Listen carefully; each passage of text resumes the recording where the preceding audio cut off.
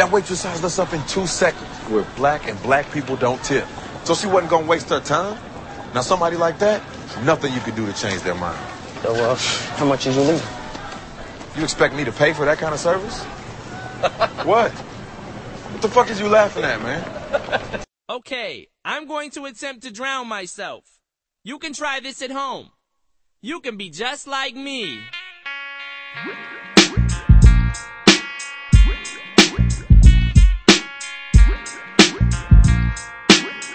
Mic check, 1, 2.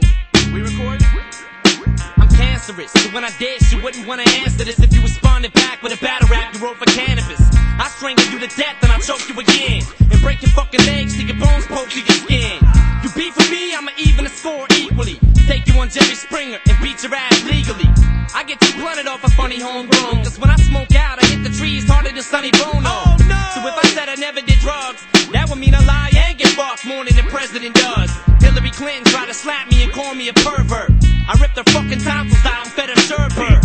My nerves hurt, and lately I'm on edge. Grab Vanilla Ice and ripped out his blonde dreads. Every girl I ever went out with is gone lead. Follow me and do exactly what the song says. Smoke weed, take pills, drop out of school, kill people and drink, jump behind the wheel like it was still legal. I'm dumb enough to walk in a store and steal, so I'm dumb enough to ask for a date with Lauren. I'm mythological niggas is comical. The astronomical is coming through like the flu bombing you. I'm embalming your crew too. With the musical, mystical, magical, you know how I do. With word attack skills and vocabulary too. My rendition of this edition is all brand new. You're through. I'm in the planetarium like Doctor Who. Who? Yo, it's the Black Guy Who Tips podcast with your host Rodimus Prime and Karen. And don't forget, we also have my brother in the house, the other Rod. Say what's up to the good folks. What happening, man? So it's episode 56. Ooh. Yeah, we got 56 of these things. Hey, am I the most tenured guest? No, not even close. Yeah, no. Will by far. You just saying that to get me back on here, man. No, Will is killing it. The listeners know. People want Will to be the third co-host. They actually called in and said that. But here's the thing. Damn you, Will. Will's wife is pregnant, right? So he gonna be he on house arrest right now. You gotta get out of the house, man. Y'all can. I think y'all can. Somebody could catch up. I think y'all can catch up while they waiting on the baby to be born. Hey man, I ain't gonna have no babies no time soon. So. Yeah, so you might be able to slide a couple shows in. Bam. Alright, man. Don't forget to leave comments on the podcast. You can find us at Podomatic or on iTunes, and you can join our Facebook group where you can play the podcast from there. All you have to do is search for what, Karen? The Black Guy Who Tips. Yep. You just search for that everywhere. You go to Google and search for it. We will be around. Yeah, it's really easy on Google. I've tried several times. We like one of the first things to pop up. Yeah, so, well, actually, we should be the first thing to pop up. Should be. I don't think there's any other combination of... seriously, how many black guys out there tip? Yeah, seriously. I don't know. Other than that, you start getting images of black people to tip. That's all. Just don't click on the images. Click on our podcast, people. So you can leave us a comment when you're on there. Also, you can go to the blog, theblackguywhotips.blogspot.com. And you can leave us a donation if you want to help and contribute to the podcast, because it does help us to buy the bandwidth to be able to send this show out, so you can download it at your discretion. Go back and download as many episodes as you want without us having to go back and delete too many of them. Yeah. So we want to make the show available to you. So yes, every little dollar, every cent helps get this podcast out to you. And also, last week I was on Ed the Sports Fan, his show called Unsportsmanlike Conduct on Block Talk Radio. You can download that on iTunes also, and I had a good time. So I just wanted to give them one more shout out. And speaking of the radio, when you're on the radio, you can call in, right? You can call the radio. Okay. Well, you can also call us. Did you know that? Yes, you can. Yeah, you can call us at your discretion, but as I said before, there is a disclaimer. We do not pick up the phone, people. Yeah, not live. But you can call us and leave a voicemail, and we had a lot of voicemails last week. Yes, we did. It took us like 20 minutes to get through the voicemail. Wow. Yeah, so I actually, most of that was us talking, but I actually have another voicemail this week that I wanted to play from my man Larian. So let me go ahead and play that. He's the host of Yeah Right Radio. Okay. And I've called into there before, and I actually called in there today and talked about relationships with him a little bit. And we had a good conversation, but let's see what message he left. Hey, what's happening, man? It's Larry. Just calling in once again. I usually wait till Mondays to listen to the podcast because it helped me get through my first 3 hours. I was bored as shit, so I said, fuck it, I'm listening. But, like, I was listening and I heard homeboy Justin was like, yo, this voicemail too long. Shout out to Freddie Mac, you know, we cool people too. But yeah, I noticed that too. Everybody that is listening to this podcast that this is going to play on, shut the fuck up. They get goddamn point and get off. Look, I don't hear y'all talk 20 minutes. I don't have 2 voicemails that's been shorter than like y'all 1 voicemail. It is ridiculous. You ain't got no show. You didn't get a show, you didn't start no show. You must not want no show because I got a show and it wasn't hard to do. So, anyways, yeah, if y'all listening now, this is the longest voicemail I'll probably ever leave. And this shit too long. So, get on, make your fucking point, be on about your day. People love. Peace, Larry. Thank you for the call and for the voicemail. You gotta leave another voicemail. I like that dude. Yeah, he is funny, man. Yes, and like I said, he has his own show on Yeah Right Radio. Is the name of the show. It's on Blog Talk Radio, and you can also download that as a podcast. And follow him on Twitter. He's at Larion, Larion. Anyway, man. So yeah, some of the voicemails are long-winded. I don't mind. I don't either. Now, this is our show. So, you know, not to drop the hammer on anybody, but hey, man, leave a message as long as you want. It's to our discretion to play it. We try to play what we can. But yeah, if you ramble, if you go on for a couple minutes, yeah, we will edit. You might get lit up, you know. We might make some jokes about you. And maybe another caller might call in like Larry did and leave a couple jokes about you. Yes. Freddie Mac, you still cool with me. I enjoyed the voicemail. It was a little long-winded, but hey, I'm long-winded. We couldn't do this podcast if we just tried to keep it short and simple, right? So anyway, man, appreciate the call, Larry. We do. It was hilarious. The unofficial sport of the podcast is bullet ball. That's right. And bullet ball extreme. Mm-hmm. And the official weapon of the podcast is the taser. And we seen a good taser on the Bojangles commercial last night. Yeah, Bojangles got a new commercial with these cops that are arresting people, and then all of a sudden they're like, it's bow time. And whenever it's bow time, I guess that means you gotta, you know, get the Bojangles, get you some chicken. And so the cops, who was driving the car? Was it the cops or the girl? The cops was driving the car. Like, this dude was committing a crime, and the police was pulling up on him, and they was gonna arrest him. He had like a stocking cap on his head and stuff. And so they was like, oh, it's bow time. So they had him in the back seat, and everybody starts driving, you know, going over the cliff. Everybody smiling because it's bow time. And then out of nowhere, a mom jumps on the hood of the car and floats across smiling. I don't know what he had to do with the commercial, but it was hilarious. And then when they walk into Bojangles, it's the crook in front of them and the cops. Then all of a sudden the cop like takes the taser and hits the dude upside the neck and he falls out. Yeah, that was funny, man. Yes. Classic tasering. Yeah, I missed the Jake DeLone Bojangles commercial. That's the best one they ever could have did. Jake DeLone with Steve Smith? Yes. Where they were doing the Dukes of Hazzard? No, it used to. Yeah. It was like Dukes of Hazzard and they was going to get chicken. That's one of the best ones they've ever did. Yeah, I miss old Jake. And so did the Panthers apparently. Yeah, they do. They miss Jake terribly. I can't believe they look worse in preseason. Matt Moore without Jake DeLone. Yes, Matt Moore is not the answer. Jake DeLone. Jake's up, but Matt Moore is not the answer. Jake DeLone looked competent in Cleveland. That's one of the most unpredictable things. He gonna be the man in Cleveland, man. Because I don't disagree with what the Panthers did. They had to let Jake go. That's right. But it's amazing that he just popped back up, not struggling at all. And then you look at the Panthers and you like, come on, dog, what are y'all doing? I know. Matt Moore actually played really well last year. Yeah. He actually did. So I hope he's the answer. Shit, if not, then Jimmy Clark's about to get some burn. Yeah, he is. Alright, man. So don't forget you can post our podcast on your Facebook page. Just click the link either on our Facebook group and hit share, or you can go to the actual podcast and copy and paste the address into your status on Facebook, and you can actually share it and people can play it on Facebook straight from your status update. So I was thinking about video games and regular life. Okay. Y'all ever notice that like in video games you can like go in somebody's house and just search through their shit and keep whatever you find. And it's not a crime or nothing. Nope. Like Link could just go in there and like somebody's like, hey Link, I'm helping you out. Here's a letter. You know, you need this to get to the next level. And then you just like ruffle through all their chests and drawers and shit, keep money. You know what I'm saying? Taking their dirty drawers out. Like if life was like that, dude, that would be called a felony theft. Oh yeah. You would get your ass shot for doing that, man.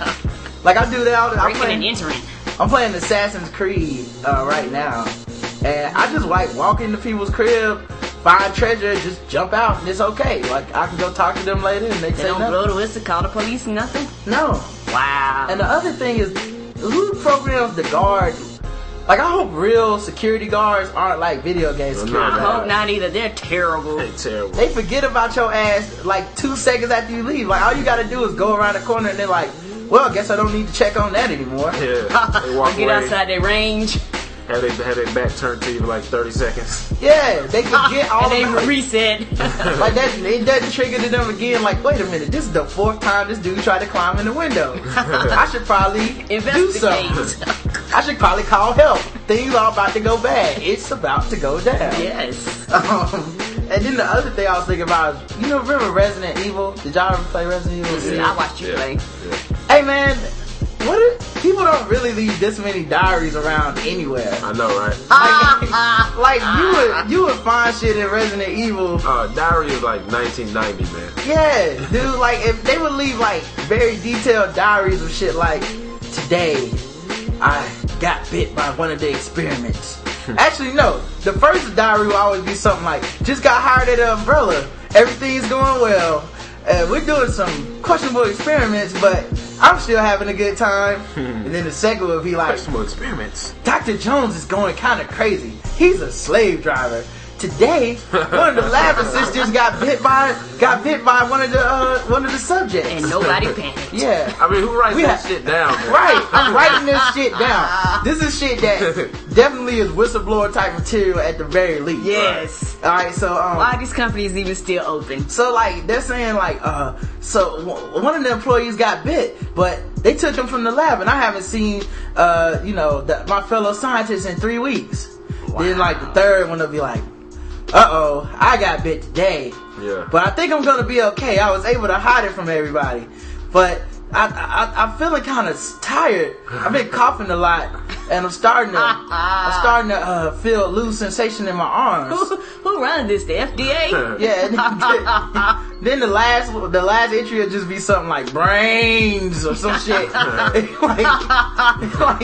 like who? What the fuck? I just man? attacked my neighbor. Like what kind of company hiring policies does Resident Evil people have, man? Terrible. Umbrella Corp must just be hiring whoever the fuck got some type of degree. They don't got lawsuits in the games. Yeah.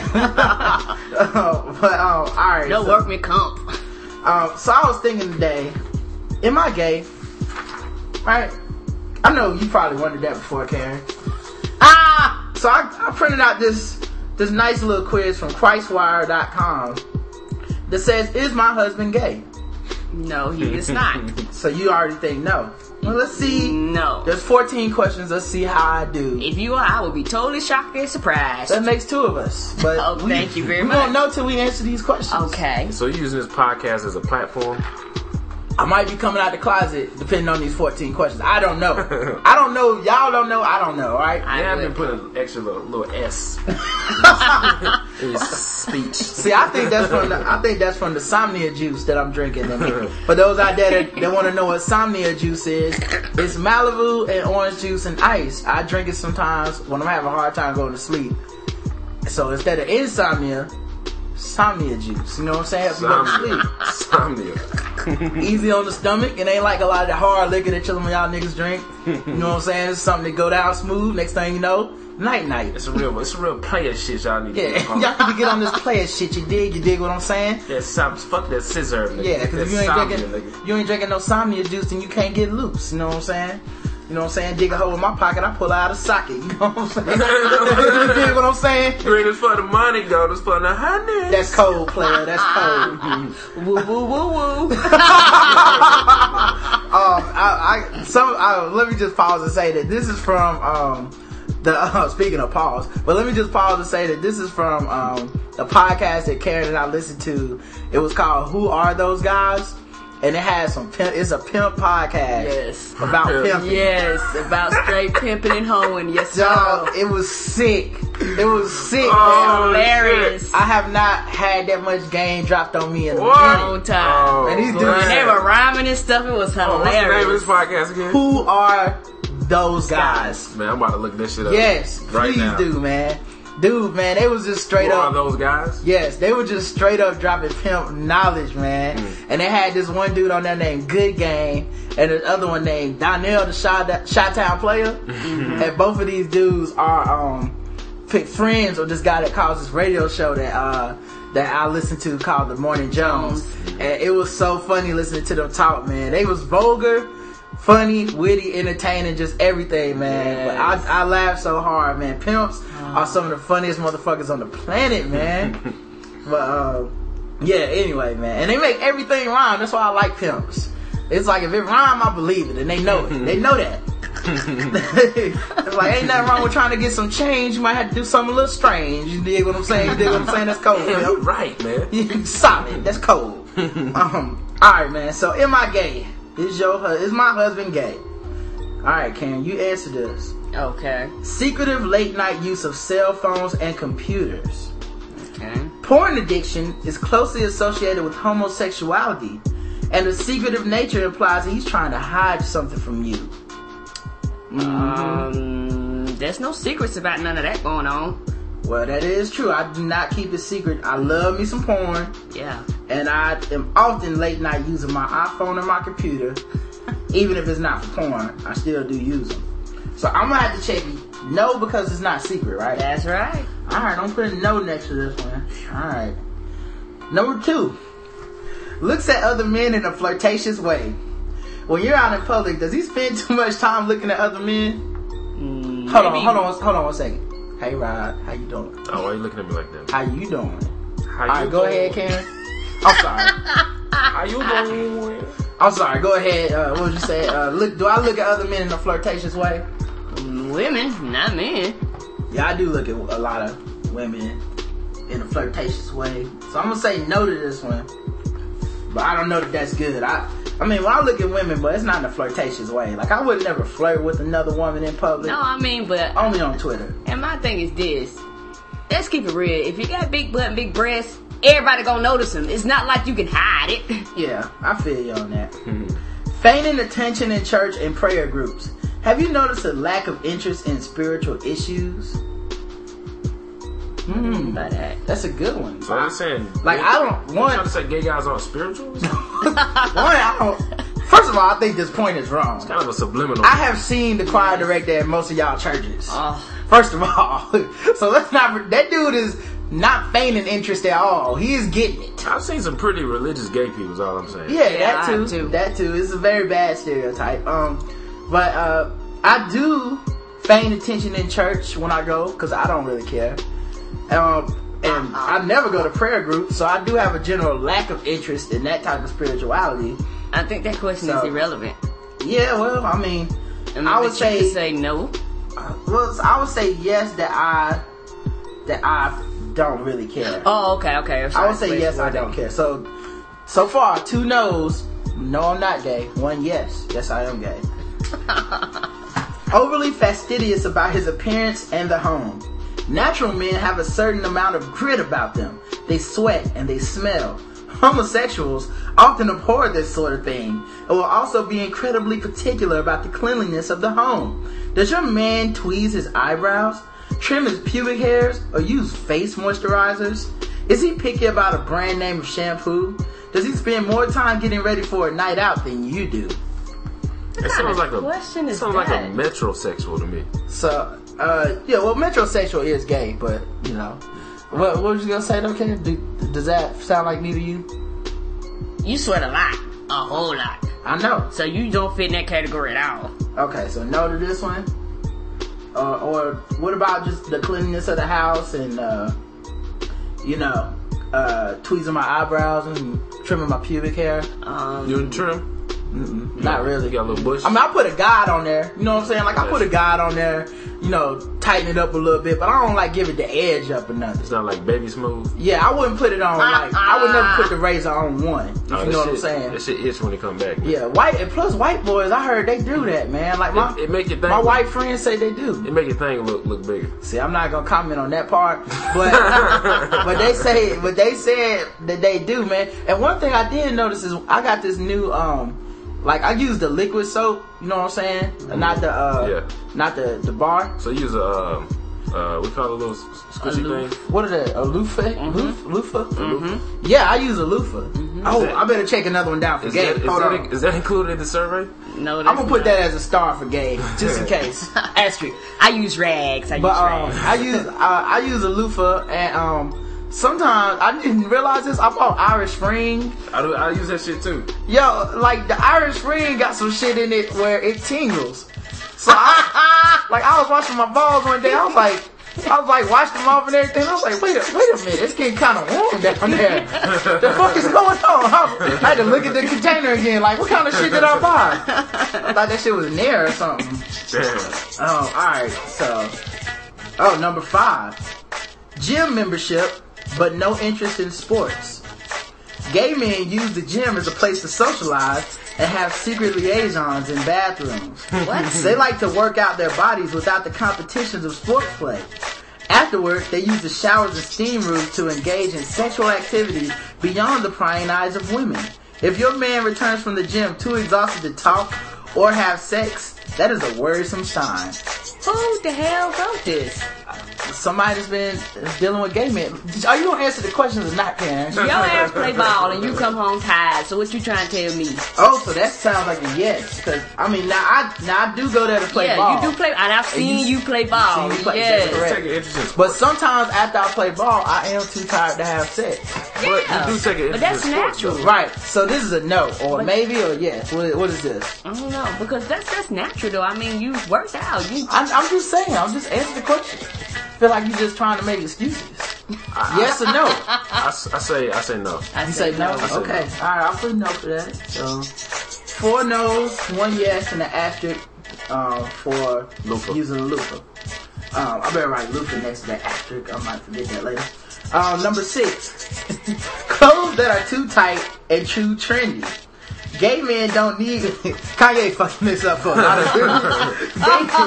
Gay men don't need words to communicate their availability for sex, hookups. They silently broadcast the news by showing off their lean, hard bodies and designer clothing labels. If your husband owns skinny jeans, looks at his buttocks in the mirror, or if he wears an inordinate number of small-sized t-shirts, it is probably worthwhile to pay more attention to his private activities. Oh man. Now, I don't own any type of I'm about to say, look at my husband and his size. Ain't a damn thing tiny about him, so that's definitely a no.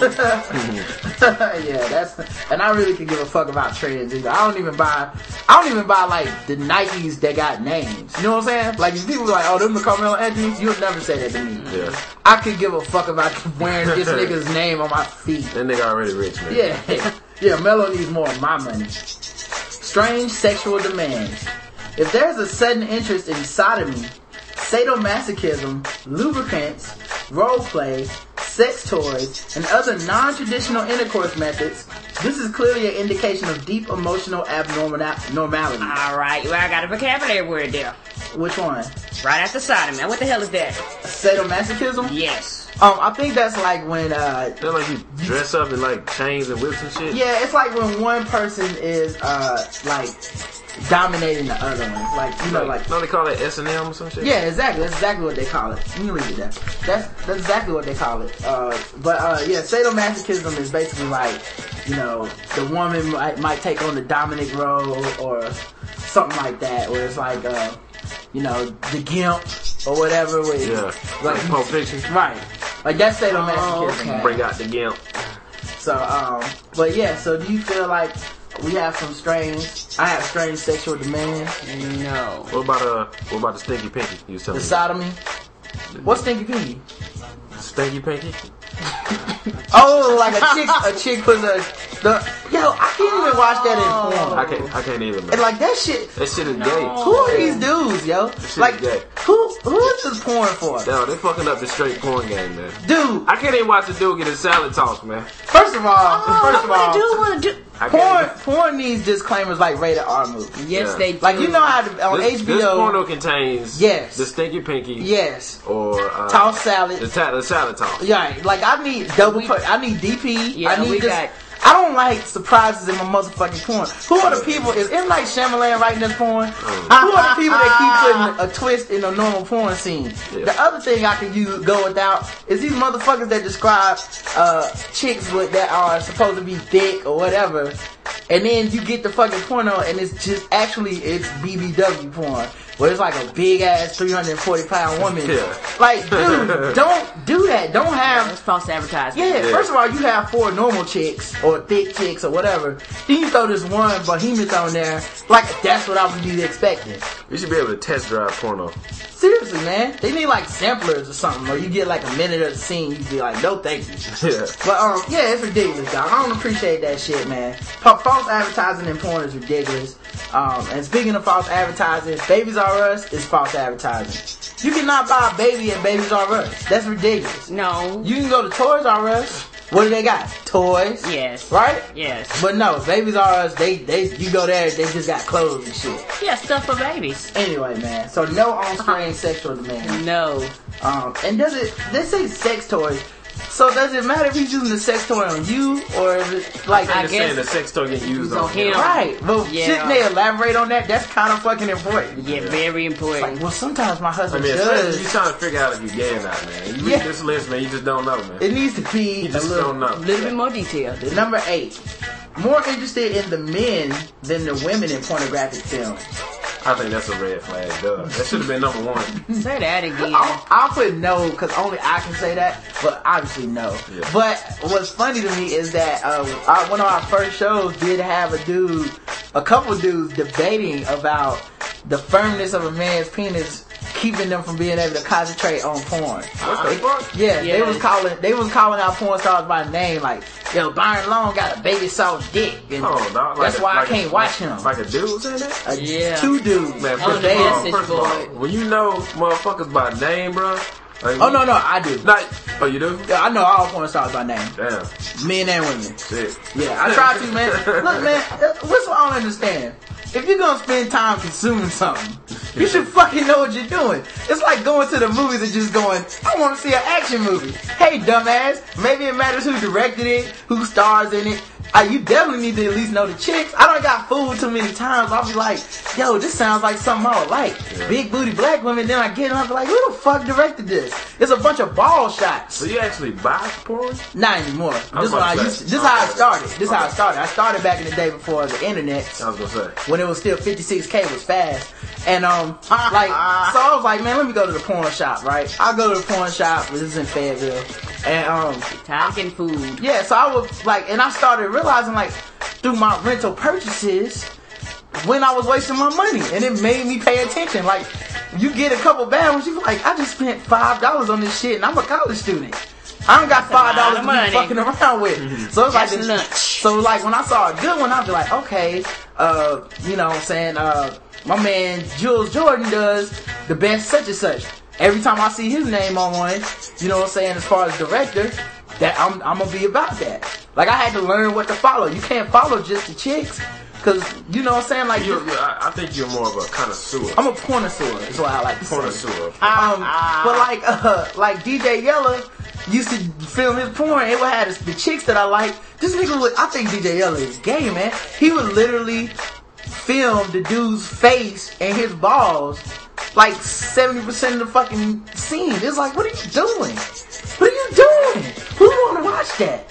Who was the dude that's like, yo man, I watched this porn, right? And That nigga got a big ass ball like sack. Karma was looking good and everything, but I need to see more Cuba's face. You know what I'm saying? Like, I don't really get that, man. And like, what was his balls doing? How do I even know the dick is going in, man, if I don't see the balls? Like, who is this nigga, man? So That's not sexy. so that's how I learned. I pretty much learned who not to see, and then eventually I was like, okay, this is what I like. So but yeah, man, if you're more interested in the dudes though, That's something. Something so that That's a dead giveaway right there. like how would he let that slip? Like how would that slip? You talking to your woman like, girl, remember we was watching that porn the other day? Damn, baby, look at that nigga dick. That nigga dick. Big motherfucker. Damn, rewind that shit.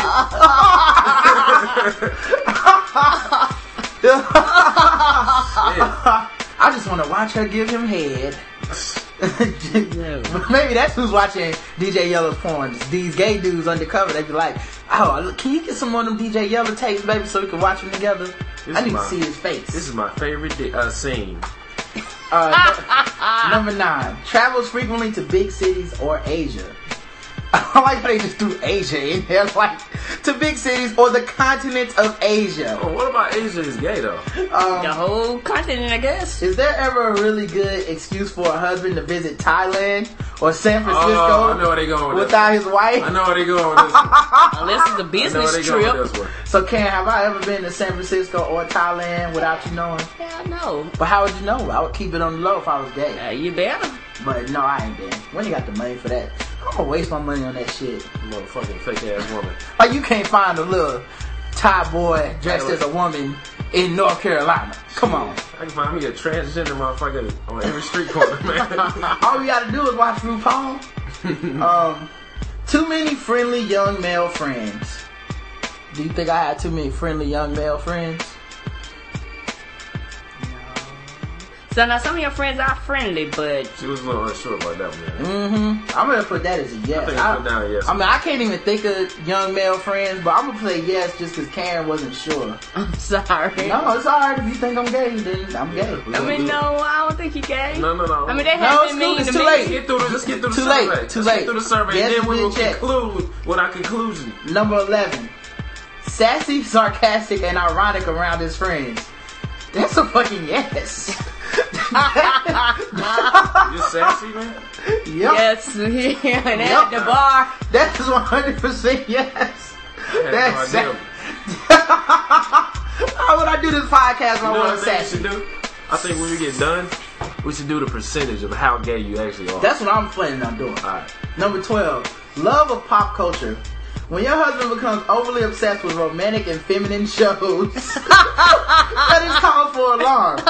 Gossip websites, Glee, and The Golden Girls are 3 well-documented icons of the gay movement that genuine heterosexual men avoid. Now, 1, I do not watch Glee or The Golden Girls. No, but you do watch the ops. But there's nothing on gossip website. But I go on Gossip to get information for the show. Me to take out. And number 2, I watched The Bad Girls Club on the Ox. Mm-hmm. So I would have to say yes to that. I have watched that before too. Well, you're kind of gay too. Well, we're not doing the survey on me though. Yeah. Oh no. This ain't about. I'm not trying to get you. I know. This has to be my own decision to come out of the closet. Okay. All my homophobic fans to this podcast gonna be mad as hell. You know, rappers are homophobic and shit. Like, man, this nigga, I just tuned in to hear some motherfucking rap, man. This nigga in here talking about gayness. Talking about baby soft dicks and shit. Extroverted about his bare chest in public. Does it seem like he's purposely standing right in the middle of a crowd to show off his chest and arm muscles, peppering people with questions about how strong he looks? Your chest hairy, so that's definitely a no. I'm sorry. I shaved my chest today though, so. Good. But I definitely wouldn't bear it in public. Nah, I hope not. These titties is all mine. And mine. Sudden heavy drinking. Hold on 1 second while I sip on the Samia juice. Does your man disappear on drinking binges for long hours without answering questions? Without answering his cell phone? Ooh, the Samia juice is kicking in. Is there a strange odor about him when he returns? Some strange mix of cigarettes and gel? And probably semen. I don't know about the semen, but man, when you go to Bailey's, hell yeah, it smells like damn fried chicken grease all the time. Dixie's, I'm sorry. But so you agree with this one? You do answer your phone now. Sudden heavy drinking, disappear on drinking binges for long hours without answering his phone, and strange odor when I returned, smelling like cigarettes in jail. I guess that's yes/no, because the reason I need a firm answer if I'm gay or not. I can't have yes/no. You can't have no identity crisis. Yes. Is it yes or no, Karen? I We would need say to know. yes, dear. We need to know the Yes? answers. Yes. Oh, this is getting kind of gay now. Yeah, it's getting about half and half, man. Alright, so what I have the final tally.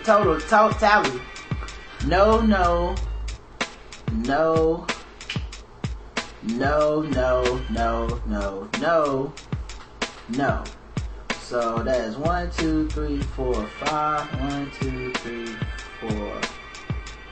So 9 no's. And then I have 1, 2, 3, 4, 5 yeses.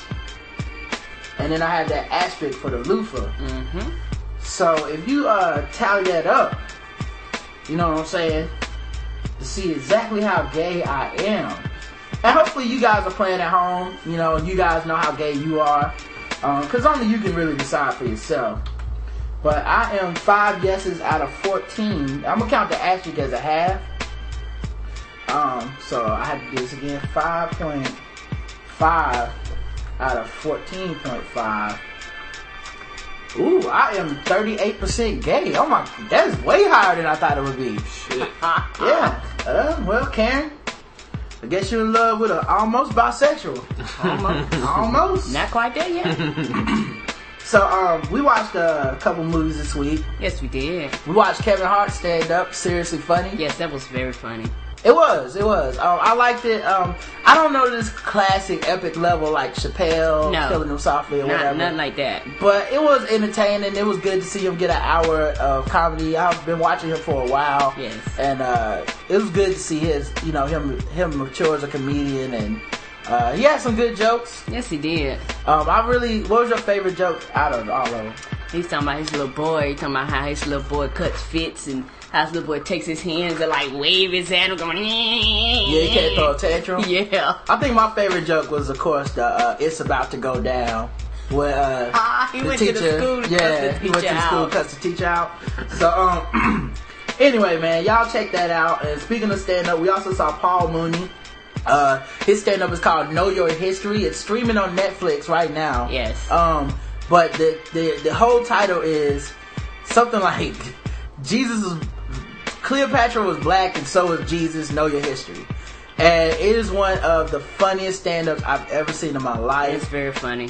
He is such a just intelligent individual. He really is. And his delivery is just so like matter of fact. It feels like he is talking to you. Yes. Kevin Hart. Paul Mooney. Paul Mooney. It Yeah. feels like he is sitting in the room talking to you, but the shit coming out of his mouth just happens to be very fucking hilarious. Yes, and the thing about the way he shoot jokes, he talks about all kinds of stuff. We're talking about race and religion and a lot of topics that when a lot of other comedians deliver them to you, they'll deliver them to you in a manner that will make you laugh. Yeah. But when he delivers them to you, he'll look at you with a straight face. Yeah, he'll just sit there and look at you like that. So if you don't really get the joke, you're like, okay, why this nigga staring at me? Man, he made a couple people walk out. Man. Yes, they actually walk out in the people room. get uncomfortable because he talks about race a lot. And if you're just the kind of person that's like, I just want to go sit down and watch some comedy. Damn, I want to watch that shit. Dude, when he walked out, he winked at him. He's like, still got it. Where is it? Like, it was on TV? It's on Netflix streaming. Okay. Like, if you have Netflix, you can stream it on your laptop. Yeah. But it's probably on YouTube too. Yeah. And he's an excellent writer. I didn't realize just going through the thing, just the comedians that he wrote for. Yeah, he wrote for Richard Pryor, Dave Yeah. Chappelle. The only thing holding Paul Mooney back really is probably, the fact that he actually has like morals and standards and compromise. Like, he won't sell out. But the other thing is that like people just don't like his delivery of jokes because it's about race and it's in your face. Like, yes, he don't try to sugarcoat. He don't try to cover anything up. And while we was watching it, it was almost a little bit of a documentary of his life, because they were saying when he was working with Richard Pryor, they were saying that Richard Pryor gave him the authority to go out and find people. So when they went back, they were showing like all kinds of comedians that are great now that he just actually just went out and picked. Yeah. So that shows you his talent and his level level of ability to pick talent, because he's a very talented person. But I think for him, the only thing, like I said, is holding him back is that Richard Pryor told you a story, just the way he delivered it kind of brought you into his world. But the way he delivers, like I said, it's almost like a one-on-one conversation, and he's just like crack you upside the head. Either you get it or you don't. Right, yeah. And he'll just kind of pause and let the moment sit there uncomfortably. And it's hilarious to me. Yeah, so I'm like when you was talking about nigga, he's like, I love the word nigga. They want me to say nigga, I say it every morning. Nigga, nigga, nigga, nigga, nigga. It makes my teeth white. Alright, man. So, we got some articles. You know what I'm saying? And Rodney might have to leave, guys, but, you know, you just let me know where you gotta go, man, because we got some articles to do. Woman gets third tattoo at 101. Ooh. Springfield, Florida. Of course, Florida. It took a while to get going, but 101-year-old Mimi Rosenthal now has her third tattoo, courtesy of a Florida tattoo artist. This one went on her left arm. The next time, she might get one on her butt. Who wants to see that? Say that again. She said in an interview in the St. Petersburg Times, the first tattoo came in 99. It was a dime-sized butterfly. At 100, she has a small flower tattooed on her other leg. This time, she picked a sunflower, perhaps in recognition of Kansas, where she was born. Her skin is so fragile. It's like uncharted territory, said the tattoo artist Michelle Gallo-Colas, who is responsible for all of Rosenthal's inkings. The work took longer than expected, but Rosenthal liked the results. It's pretty, she said, it's pretty, she said in the interview. So will there be a next time? Next time, I'm getting it on my butt, Rosenthal joked.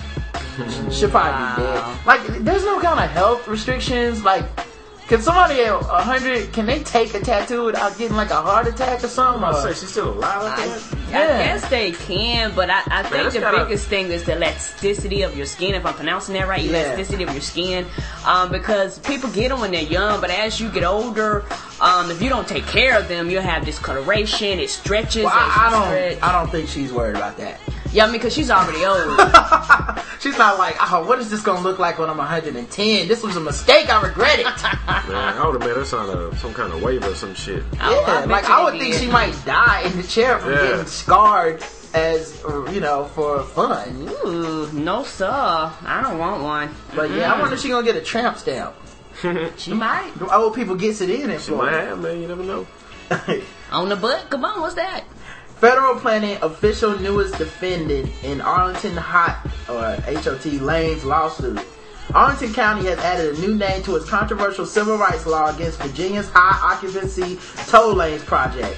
Oh, that's what HOT stands for, high occupancy toll lanes.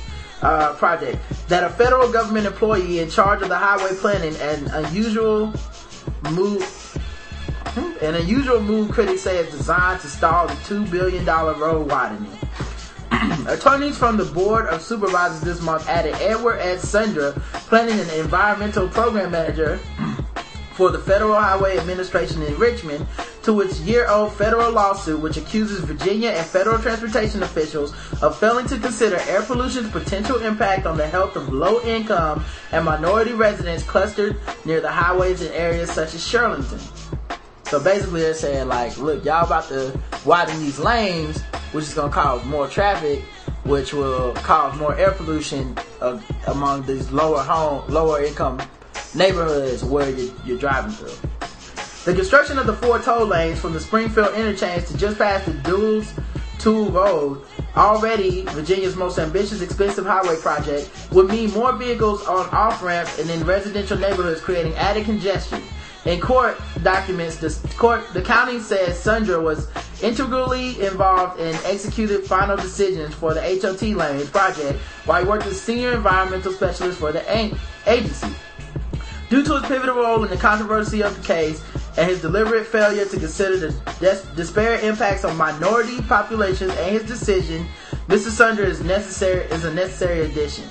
Sundra 45 did not leave a message, blah, blah, blah, when they called him. Civil rights section of the suit claims Virginia failed to properly balance the added convenience afforded to the white, mostly suburban drivers of Spotsylvania and Stafford counties who would have unimpeded access to the toll roads and the needs to the more racially and socially economic diverse drivers who endure congestion in Arlington.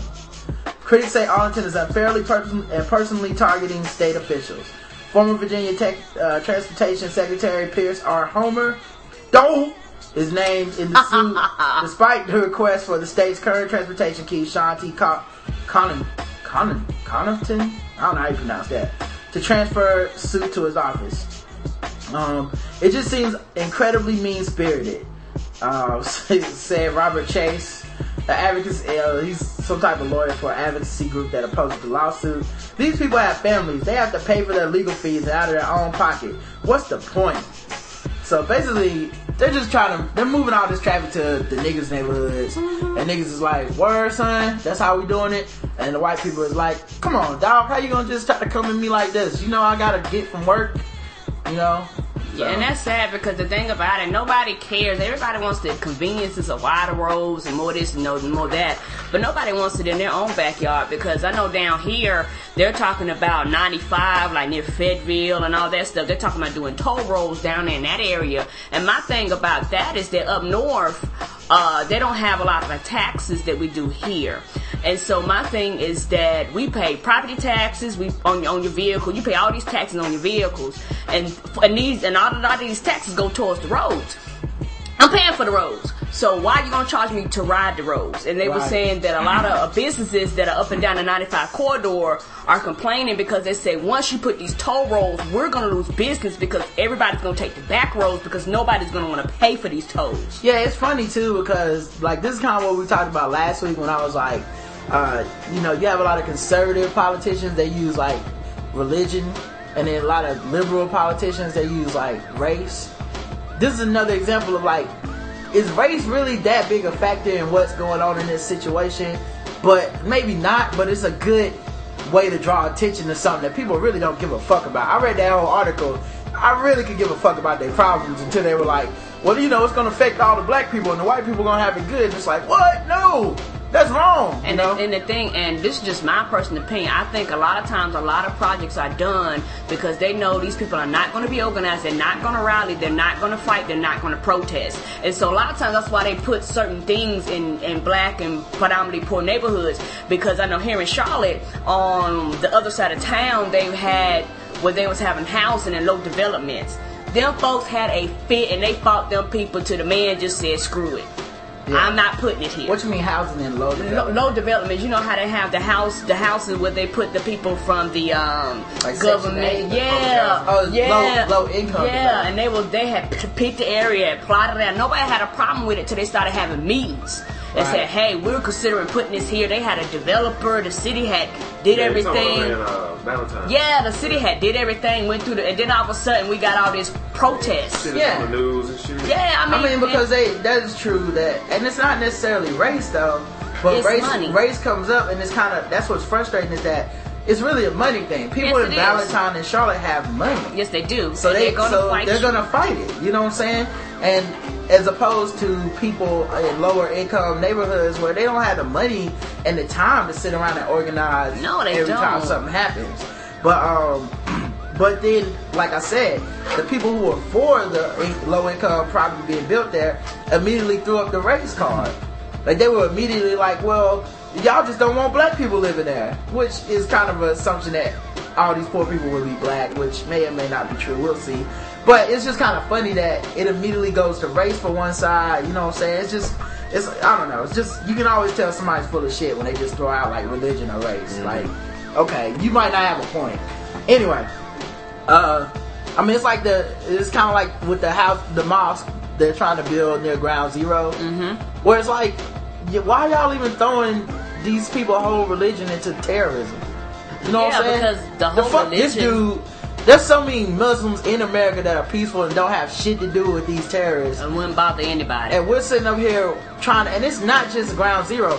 They're trying to stop mosques from being built in Florida, Maryland, Maine, California. Oh, they just this is just fucking bigotry. And I'm sorry, I don't have any sympathy for bigots. Period. Like if you're not gonna be fucking logical and reasonable about it, then don't expect me to be on your side, because that's ridiculous. You know what I'm saying? It's like it would be. How would I be able to exist as an American if I was blaming the actions of a few or the actions in the past of somebody for them forever. That would be like me hating white people forever because there used to be slavery, or me hating every white dude in the South because the KKK used to be down here. You know what I'm saying? Like, I can't, that's ridiculous. How do you even exist in the world from a day-to-day basis holding these kind of fucking grudges against people that didn't have shit to do with it? I'm convinced And didn't do nothing to you. I'm convinced half the reason we're in Iraq is because they Muslim and they kind of brown. And that was enough for a lot of motherfuckers. I didn't want to believe that about Americans, but yes, it's fucking true. If they would have been very, very, very light skinned for the most part, like We wouldn't even went over there. we might have been like, why are we fucking with them? You know what I'm saying? Like, They ain't bother us. anyway, man, I'm sorry to get off on that. Final phase of federal law restricting credit card fees and interest rates begins. Woohoo! Yeah, before them bastards turn around and hike everybody interest rates up and hike all the fees, before this went into effect. Point at the mic. Yeah, I had to get that off my chest. Well, that is just too sassy for me. 3 snaps in a circle. The final phase of the landmark federal legislation that placed new restrictions on credit card interest rate and fees takes effect Sunday. Though the bulk of the law's provisions were enacted earlier this year, there are still a few important changes you need to be aware of. Limiting penalty fees. The law requires the Federal Reserve to write regulations outlining how much credit card companies can hit you with for things such as late payments, over-the-limit purchases, or over-the-limit purchases. The new rules ban them from charging fees that are larger than the infraction. For example, if you are late on a $20 payment, your penalty fee cannot be more than $20. Say that again. Or let's say you spend $5 more than your max. The charge for that cannot be more than $5. That's right. I mean, because some of the fees they were charging was ridiculous. Like, you might be over a few dollars. They want to pop you with a 35, 45, and then you got your compounding interest on top of that. They're killing people. Yeah, it's designed to keep you in debt. Yes, it is. Which is kind of fucked up. But, I mean, you enter the agreement kind of knowing this. Yes, you do. But it is good. Like, people are all, I'm anti-government. Yeah, man, well, I'm anti-getting fucked every time I sign something or having no other choice when it comes to a lot of these matters, especially for minorities who are adversely affected by higher interest rates and things of that nature. Like, it's kind of cool to have the government step in and be like, look, you can't just fuck these people. You know what I'm saying? I mean, and my thing about it is that they fuss and they protest and they fuss and they protest. They like little badass kids. You can let them rampage, but you let them rampage for so long, they're going to end up messing something up so bad that you're not going to have no choice but to restrain their actions. And so the federal government said, hey, y'all can't charge. Y'all can't charge these people. Sorry, I'm just being sassy. I'm 38% gay. Sorry, couldn't help it. All these fees and charging them over the limit and all this just ridiculous stuff. Banning certain fees. Issuers will no longer be able to charge you an inactivity fee for not using your card. They also can only charge you one fee per infraction. So if you make one late payment, they can only ding you once. So I guess some people are dinging you twice. That's some bullshit. They must have been dinging you for every purchase, like every time something hit. How you gonna give me a credit card and then charge me for not using my credit card? They do. Yeah. They do. Isn't that some bullshit? They do. So we noticed you haven't been needing this card. $75, please. I would cancel that shit so damn quick. Yeah, that sure do. Well, what happens a lot of times is you've signed something, so by the time you pay the fee, it's like, well, fuck, I might as well hold on to the Nobody card. reads the fine print. Containing rate increases. If a credit card company raises your interest rate, it will have to tell you why. In addition, if your rate increases, the issuer must reevaluate it every 6 months. If you deserve it to have it lower, the card company must comply within 45 days of the evaluation. Previously, if a credit card company hiked your rate, there were no obligations to look at it again. Damn. Yeah, and I've had that happen before where, like, they raised my rate for one reason or another, and it would stay that way, and then I would remember, like, damn, they raised my rate. Call them and be like, hey, man, fuck y'all raised my rate for? And then they would be like, oh, we'll lower it back. Well, what happened to them other 6 months, asshole? Can I get some of my interest back, you bitch? Protecting gift cards. The law also established new protections for stored gift cards, which can only be redeemed at one retailer, and prepaid gift cards, which may be used at many locations. All gift cards sold starting Sunday must be good for at least 5 years. In fact, Even if you have a gift card and it has an expiration date on it sooner than that, any unspent money left on the card must be honored for at least 5 years. Good. You can request a replacement for any expired gift card for free. Consumers have long complained about the number of fees on certain gift cards. Under the new law, only one fee per month can be charged, and dormancy fees can only be accessed if you haven't used your card in a year. However, you will still have to pay to buy certain types of gift cards. The law also does not cover gift cards that come as part of a reward or promotional program and reloadable prepaid cards that act as replacements for checking accounts. Yeah, because what they would do, like if somebody gave you a gift card and once I realized that, I started reading the back of it and started spending my gift cards more quickly. What they do is like every 20 days, every 30 days, it's like written in fine print on the back of the card. If you do not use this card, even if you do, we're going to take away $5. We don't care if you use the card or not. Yeah. So if you hold on to the card and you don't use it, you go charge something, so it has no money out of it because they turn around taking all the money off the card. Why are you going to charge me for a gift card that was probably given to me as a gift for free? I didn't purchase the card. Yeah, that's fucked up. I actually want to talk about this next article because Rodney's still here. No problem. Therapy Cafe closes amid allegations of racism. This is in Charlotte.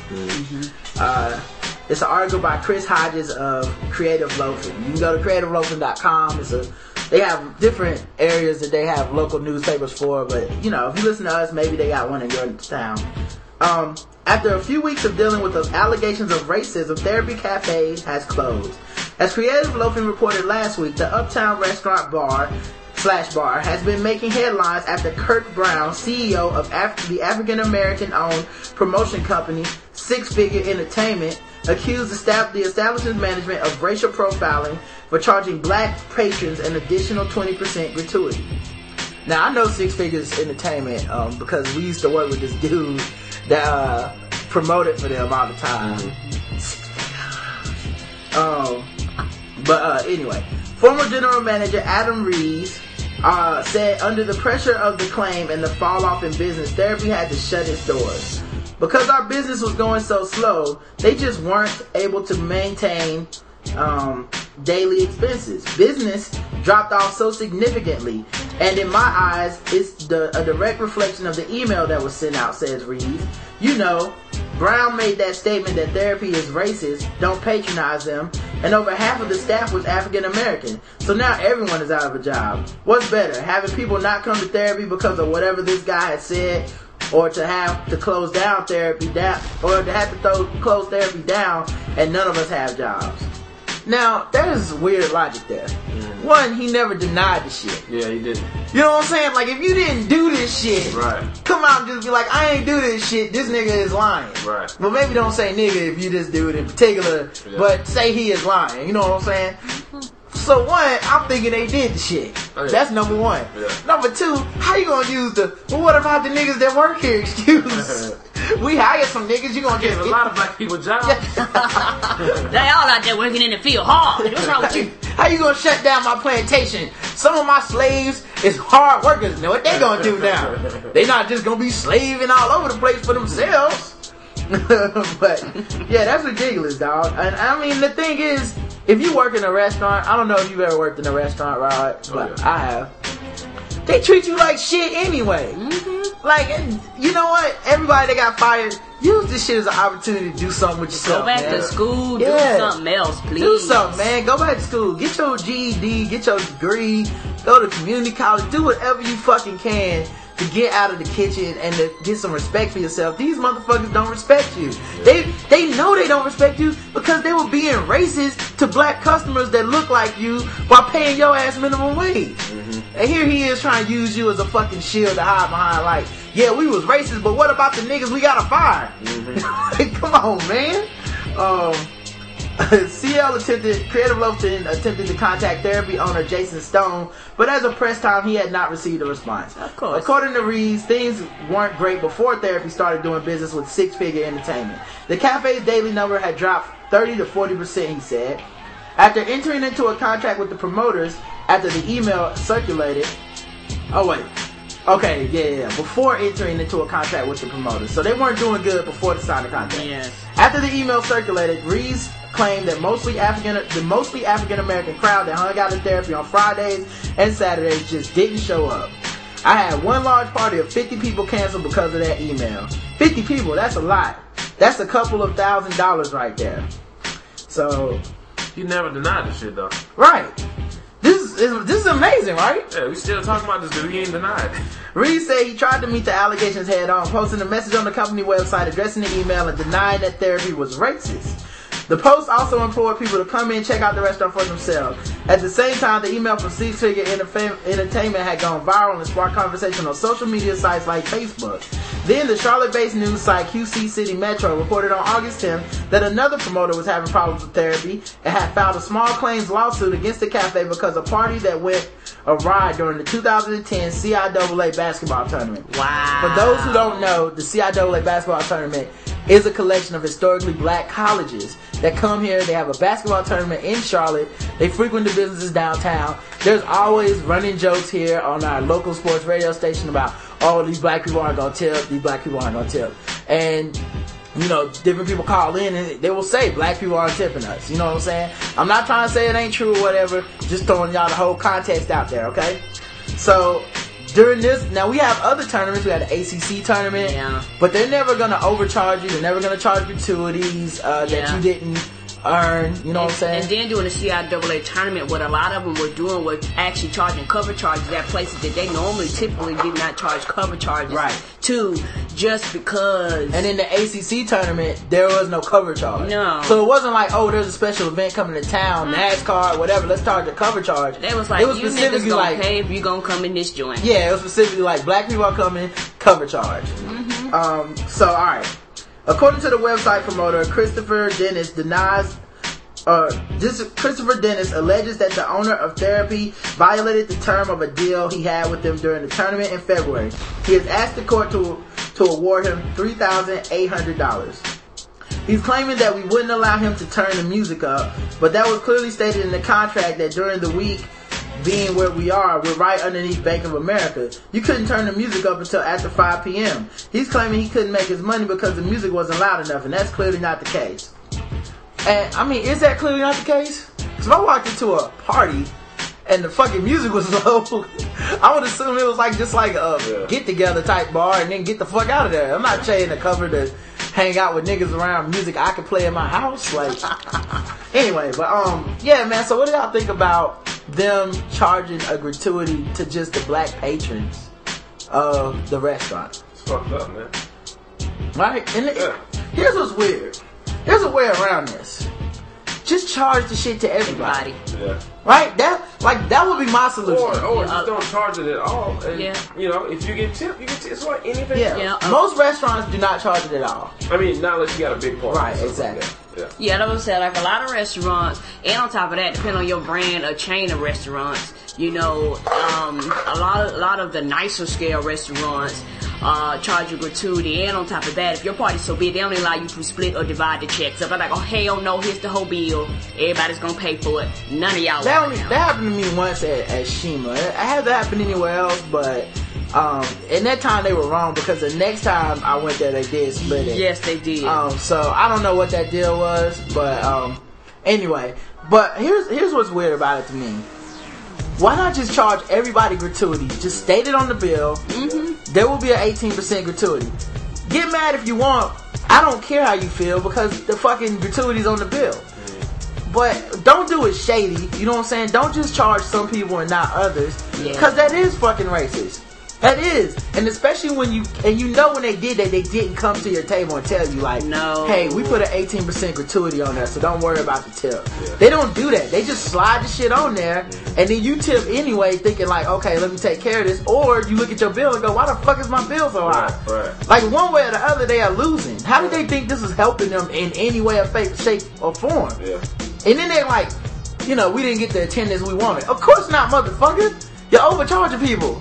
Well, who comes to places to be overcharged? Crazy, man, because I've never been to therapy before, man. I'm glad, you know what I'm saying, that I didn't. Because this dude clearly hadn't even denied you know, That was so funny. He still hadn't denied the allegation. That is so funny. He's just saying, I'm not racist. What is his defense in court? Yeah, Like he's not saying I didn't charge and stuff. Like, the shit can only go to court if one party is like, look, man, I didn't do this, right? Right. So what is his defense in court? Just like, I ain't racist. Yeah. Yeah, man, so why was you charging everybody 20% more if they was black?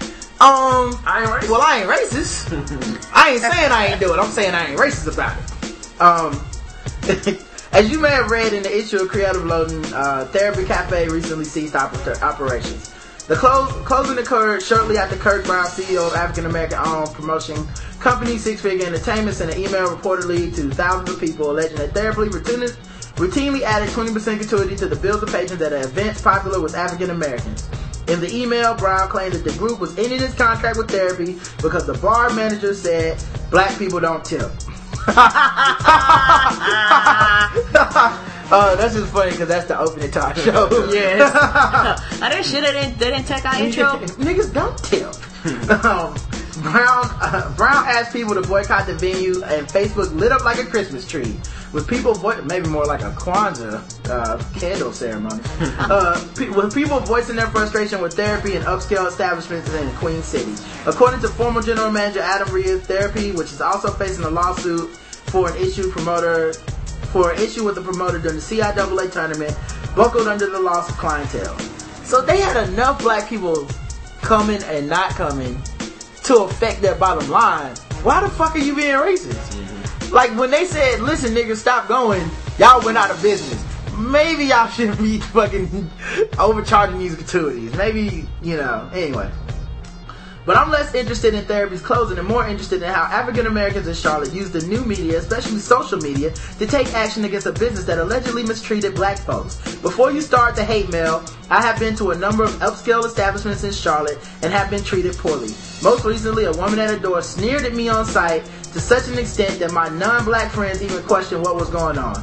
But that's another article. What is great about this story is not that Therapy closed, because at the end of the day, who cares about a cafe that possibly mistreated any of its customers? What does matter is that black people in Charlotte came together to finally fight back. In my mind, working together to let people know that you matter, that you will not be mistreated, and that you are forced to be reckoned with is paramount. So this is like, the Martin Luther King of tipping. This is like the sit down. Yeah, maybe I should read this in Martin Luther King's voice. I must say that I felt a sense of pride. I am when I read that people were standing up for themselves and rejoicing concerns in that matter. And our babies, get to play with all the babies. But part of me also wondered, why we don't do this when it comes to other issues. Why aren't the masses of black folks sent out emails to thousands of people from CMS, get rid of hundreds of qualified teachers? Why aren't we on Facebook to this extent when the public libraries are closing? Why are we mobilizing, organizing through social media when the light rail's playing calls for trains that bypass our neighborhoods? Wow. Even when it is en route to the high traffic establishments like the airport. Don't get me wrong. I'm not talking about all black people. I'm talking about the collective group organizing to create change that will impact and improve the Charlotte community. Amen, brother. While I'm sure that there were other factors that contributed to the closing of Therapy, the fact that they lost so much business after the email went out. Wow. The boycott went into effect and the people went slap off on Facebook, speaking volumes. Imagine what could happen if we use our abilities to mobilize for something other than going after a local restaurant. The ability to create this type of result challenges notions of a digital divide. There may be issues of access along racial lines, but when those who have economic power have the access to the web, then it may not matter. Essentially what happened with Therapy is that black folks, or as racist people say, black folks, voted with their dollars instead of spending them at Therapy or some other allegedly discriminating establishments. We chose to put our money elsewhere. Yes, we did. That is what did the damage. We decide that we were not going to pay people to mistreat us They may have narrow ideas about who black people are. Yes. We'll stay home and spend our money in the cities like DC, Go, brother. Los Angeles, Go, brother. Atlanta, Yes. Miami, New York, Well, where the nation of upperly mobile blacks is not foreign. mobile. What African Americans must do as a community here in Charlotte is to make sure that we use technological and economic resources to make a difference for our entire community. Not just the party goers. If we do that and continue to vote with our dollars, then we truly will be a force to be reckoned with. Reckon with. Now I may not get to Town Tavern with you, I may not even. but I have been to the corner of 7th and Trade, and I have seen With my the own establishments. I've been to Shima, Wow. I've been to Shima. and all I have to say is that food may come. Food will come. Yes, Bring it it. will. Food will come. And you're sweating right now. You need a church fan? I need that Martin Luther King fan for real. No.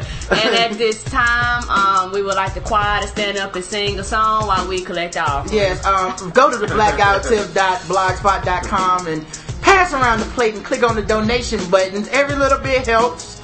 We have the building fund Yes. that we're trying to establish. Yes. If you want to hear another fiery sermon, tune in next week. Yes, I have a missionary that I'm going on hopefully later tonight. It's a position that I'm trying to get into, but hopefully that'll work out. We'll see.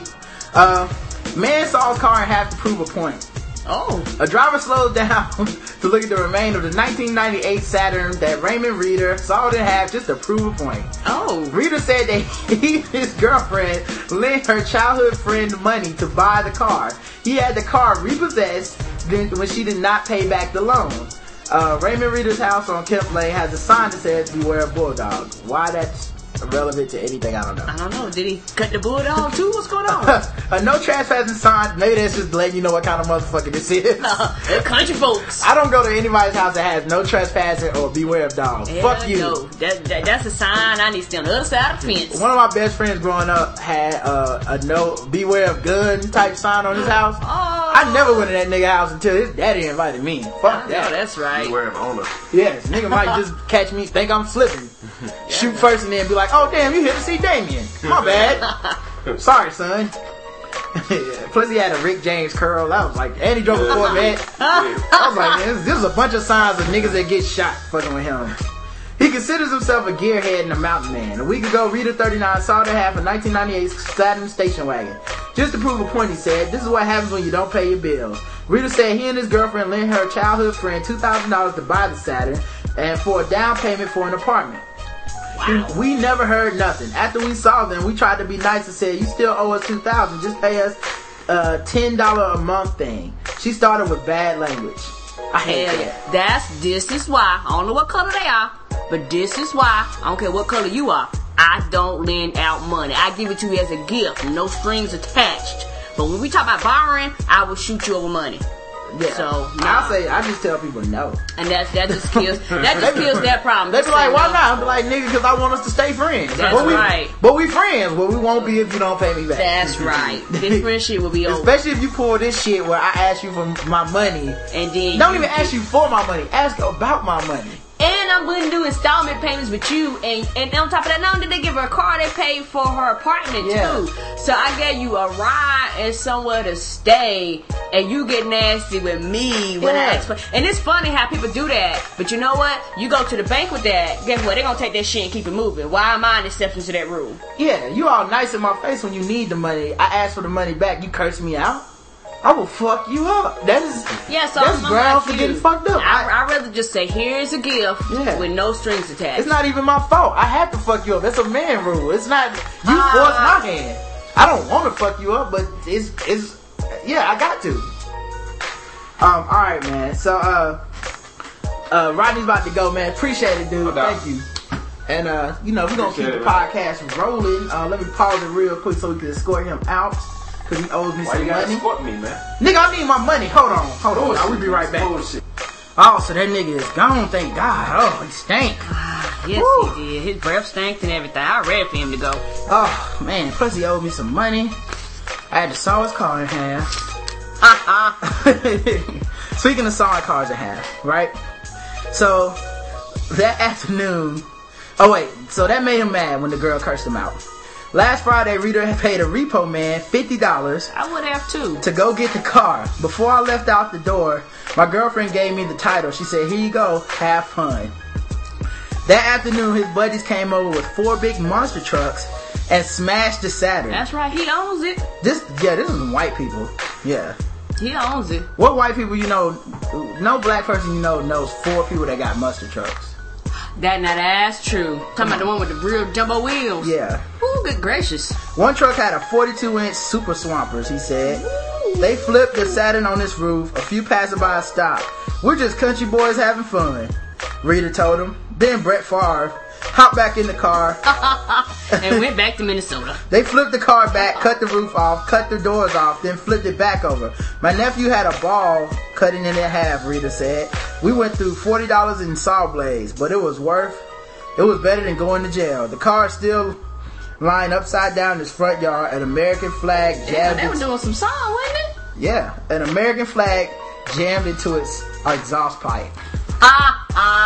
That show you pay people their money. Yeah. So I know a lot of y'all probably thinking, "Oh man, the podcast gonna end early because Rodney left." No, the party continues. Yes, sir. We got some articles here. Yeah, we do. Beer at Chick Fest ruffles Pittsburgh residents' feathers. Okay. Pittsburgh, ? A beer garden at a longtime downtown community festival is forcing many in the East Texas town to pick a side, wet or dry. Of course, the town already has a dividing line, one with part of Pittsburgh allowing alcohol sales. With one part of Pittsburgh allowing alcohol sales. But when Slim's Bar and Grill got approval to add a beer garden to Chick Fest with a 3-2 vote by the city council, the feathers started to fly. Some vendors have pulled out the festival in protest, and the local minister implored the school board to withdraw its support. "I know there are 2 sides to every story," the Reverend Greg Miller said, "but having a beer garden would put alcohol right in children's faces." They at home with their parents, ain't it right in their face? I don't know. Is that really right in their face? I mean, who cares? I mean, on top of that, kids don't pay that no attention. I mean... Yeah. If you really want a kid to not drink, just give them a beer. The motherfucker will stop drinking. Kids hate that shit. Oh, it's terrible. That's how I stopped. The controversy started a few months ago when Glenda Lee started making plans for the final stop of the annual Tommy Lee Memorial Biker Run in honor of her husband. The money collected provides scholarships each year to 2 Kemp County students at Northeast Texas Community College. Aww. The biker run has been part of Chick Fest for going on 6 years, said director Linda Stringer, and said on Thursday. Lee is a longtime Pittsburgh resident and owner of the Farmers Insurance in the town, as was her husband Tommy Lee. This is a small ass town, ain't it? Tommy was dedicated to our community and a huge contributor to the school district, including donating funds for the original high school marching band sign that was at the stadium. Every year, the last stop of the ride has been in a different city instead of Pittsburgh because there were no restaurants that sold alcohol downtown. However, this year, the city has seen several changes regarding the sale of alcohol, bringing a new dynamic to the town.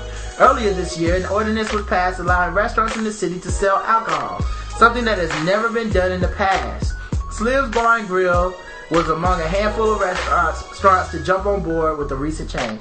So it's more money for the restaurants. So these cats could never sell alcohol at restaurants? It's a lot of towns like that in North Carolina where they're now because the economy changed. A lot of people, city councils are doing the same thing. They're going back and voting and allowing cities that are dry to actually sell alcohol because they want the money. Yeah, I guess when the economy goes bad, you gotta get the money however you can. Say that again, and I know, if you don't drink, that's fine, but I don't see how you can say, I don't drink, ain't nobody drinking. Well, don't run like that. Yeah, morals go out the window when the money goes down. And then on top of that, all you're doing is pushing it across the border, across the state to another county, and when the bottom line is another dollar, they want the dollars to stay there. Yep. They would generate exposure to the community and downtown merchants. We want the biker run to benefit Pittsburgh, Lee said. Clements agreed as long as there was a place for overflow because their restaurant doesn't have the capacity to hold more than 200 people. And that's when the beer garden discussion started. The proposal prompted 2 city council meetings to discuss the change of city ordinance that prohibits the consumption of alcohol on the city streets.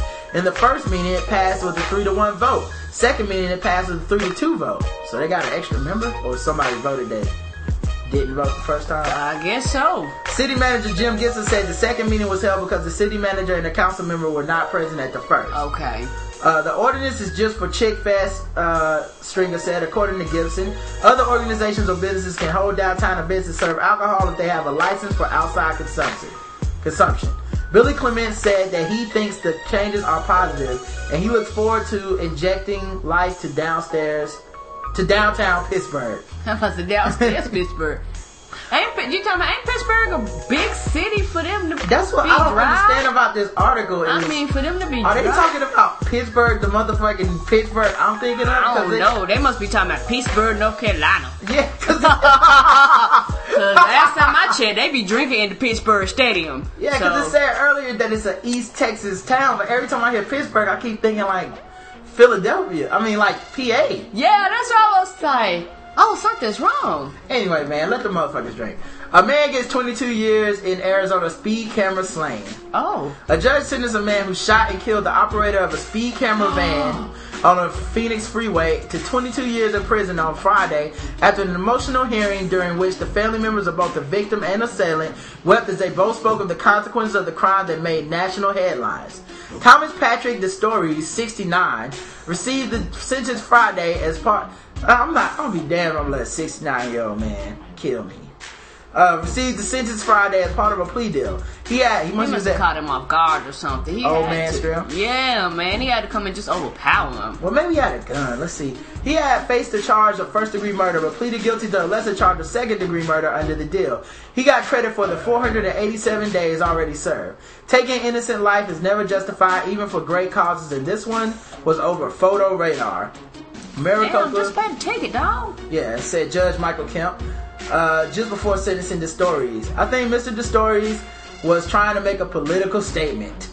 DeStories was convicted April 19, 2009 of fatal shooting of 51-year-old Doug Giorgiani, who was operating a speed enforcement van on Phoenix Freeway.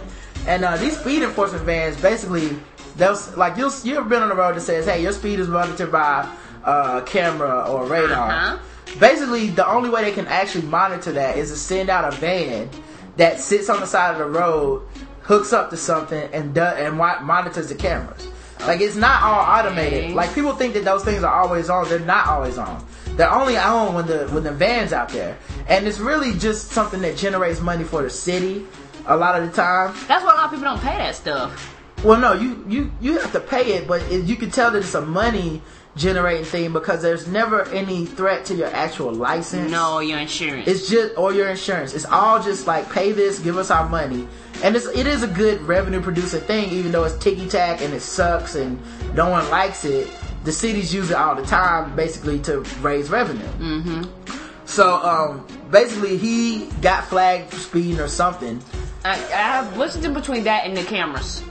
It's the same thing. These were cameras. The difference between, because I've seen the vans sitting on the road, the difference between that and the cameras at the lights. And the red light cameras are different. They actually have, like, they take a photo. Yes, they do. And you don't actually, like, there's nobody pushing a button on that photo. Oh, okay. It's automated. Yeah. Okay. So it's a little different. That's different. My bad. I just wanted to know. I'm sorry. No problem. Authorities never said what they believe the motive for the killing was, but DeStories and Giorgiano had never met. Many concluded at the time that the killing was the most extreme backlash against the state speed enforcement program, which began in September 2008 and ended July 16 after Governor Jan Brewer said the cameras were intrusive, leading the State Department of Public Safety to end the program.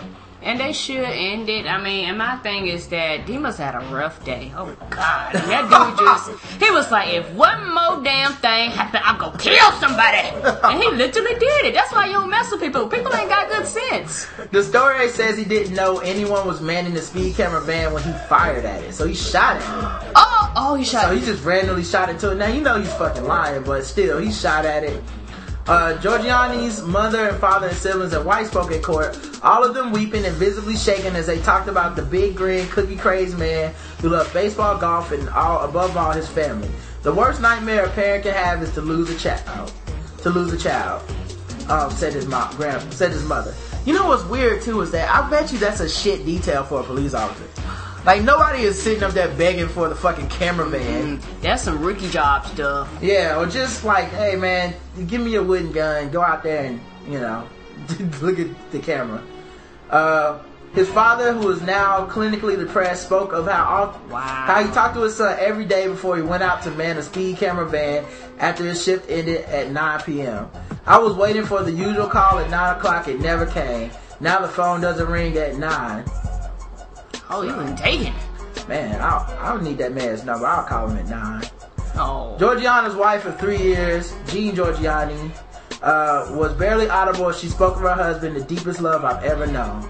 He used to say that we're like an old pair of shoes. We just fit together. Each day ended with, I love you.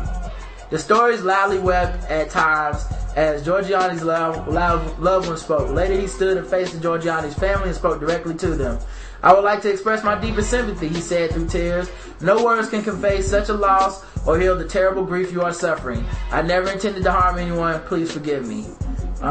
That's just ridiculous, man. I don't understand when these people with guns, you know, shoot them, you know, at stuff. And then they're in fucking court like, I didn't mean for anybody to die. Well, that's fucking odd. Because that's kind of the 1, 2, 3 punch for how to fucking kill somebody last time I checked. Yeah, I aimed a gun at some shit and pulled the trigger. People died?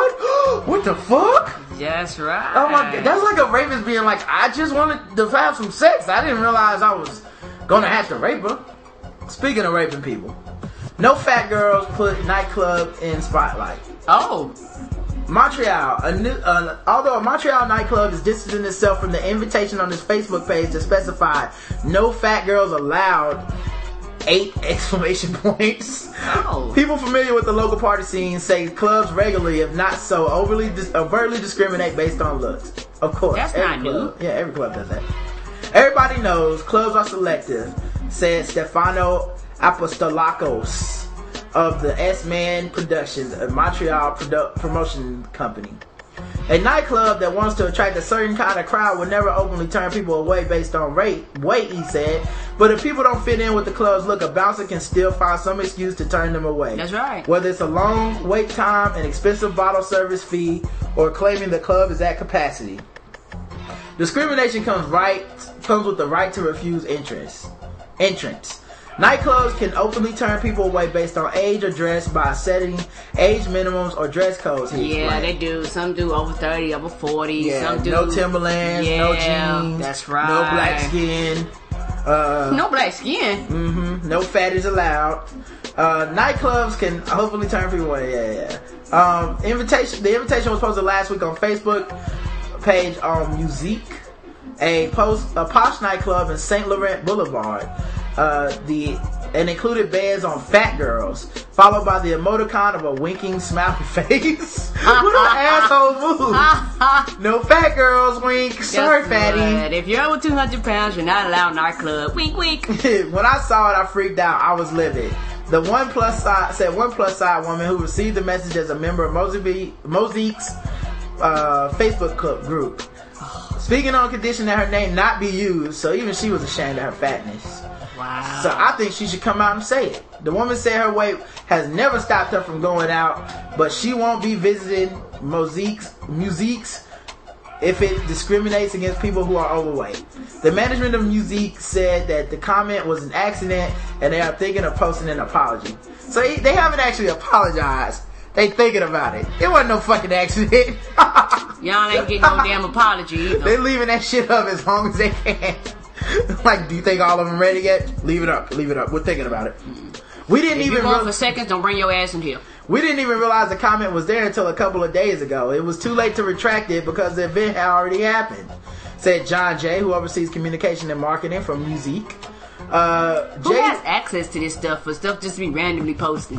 Yeah, how do you not know what's on your Facebook page as a business? Jay says it was his party planners who posted the event invitation, not himself or the owners. He added, so they just give the password to anybody, or anyone can post on their page? I guess so. He added that a friend, so if I just post on there like, no niggers tonight please, they won't catch it for a week, and they won't apologize about, well, the party already happened. There weren't any niggas there. We were wondering what happened. Terrible way to run a business. Yeah. Jay said it was funny. He added that a friend of the club's partner thought it would be funny to add the line to the event invitation as an inside joke. With who? Yeah. An inside joke with who? It was taken down as soon as we found out about it. It was not. That's cool. Me and all the fat girls got together and we just made an inside joke that they wasn't invited. What? Yeah, this is an inside joke to fatties. It was taken down as soon as we found out about it. It was not an intentional thing. It was actually an accident. It was someone thinking he was funny. We don't think it's funny at all. As the invitation went up, a handful of Facebook users expressed their disapproval. One user copied and emailed the event list and comments to the Gazette before they were taken off the internet. I found it immature and ridiculous, Jonelle Dufresne told the Gazette in an email. She posted a reaction to the invitation on Saturday. Another Facebook user wrote, "Is there going to be a weight scale at the entrance? I know. What's the maximum weight to get in? That's Frankly, I thought I had seen everything until now." She said between bites of a donut. Shant Kojakian, who owns the Montreal promotion company Look Cool, said weight is not much of an issue at nightclubs. Yeah, right. Race tends to be more of a factor when it comes to selecting people at the entrance. He upped the Damn, ante. he went from one to the other one. And don't be black and fat. That's double negative. Adding, he's never seen a bouncer tell a potential customer he or she was too fat to get in. Of course, nightclubs want to attract a certain kind of clientele, people who are well dressed and will spend money inside. They will never tell you can't come back because of your looks. But at the end of the day, that's what it comes down to usually. It's the sad truth. If I had a nightclub, I would rather have fat people because they gonna spend money. Yes, they gonna drink and ass is gonna eat. Yes, dumbass. Oh, let's keep the people that we know will spend money because we want to be so cool that nobody comes here. We ain't got nothing against you skinny folks, but we know y'all asses eat carrots all day. We want some folks to go spend some food. Yeah, like I'm selling wings and none of these skinny motherfuckers are buying. No, they all vegans. Speaking of fat people, chocolate covered crispy bacon burger, otherwise known as the Brooklyn Night. Okay, what do you do when hunger is on overload and you are so famished you can't figure out which teasingly tempting taste treat you should stick in your mouth first in order to successfully satiate your craver for flavor, as well as your stomach, which is now dangerously below empty?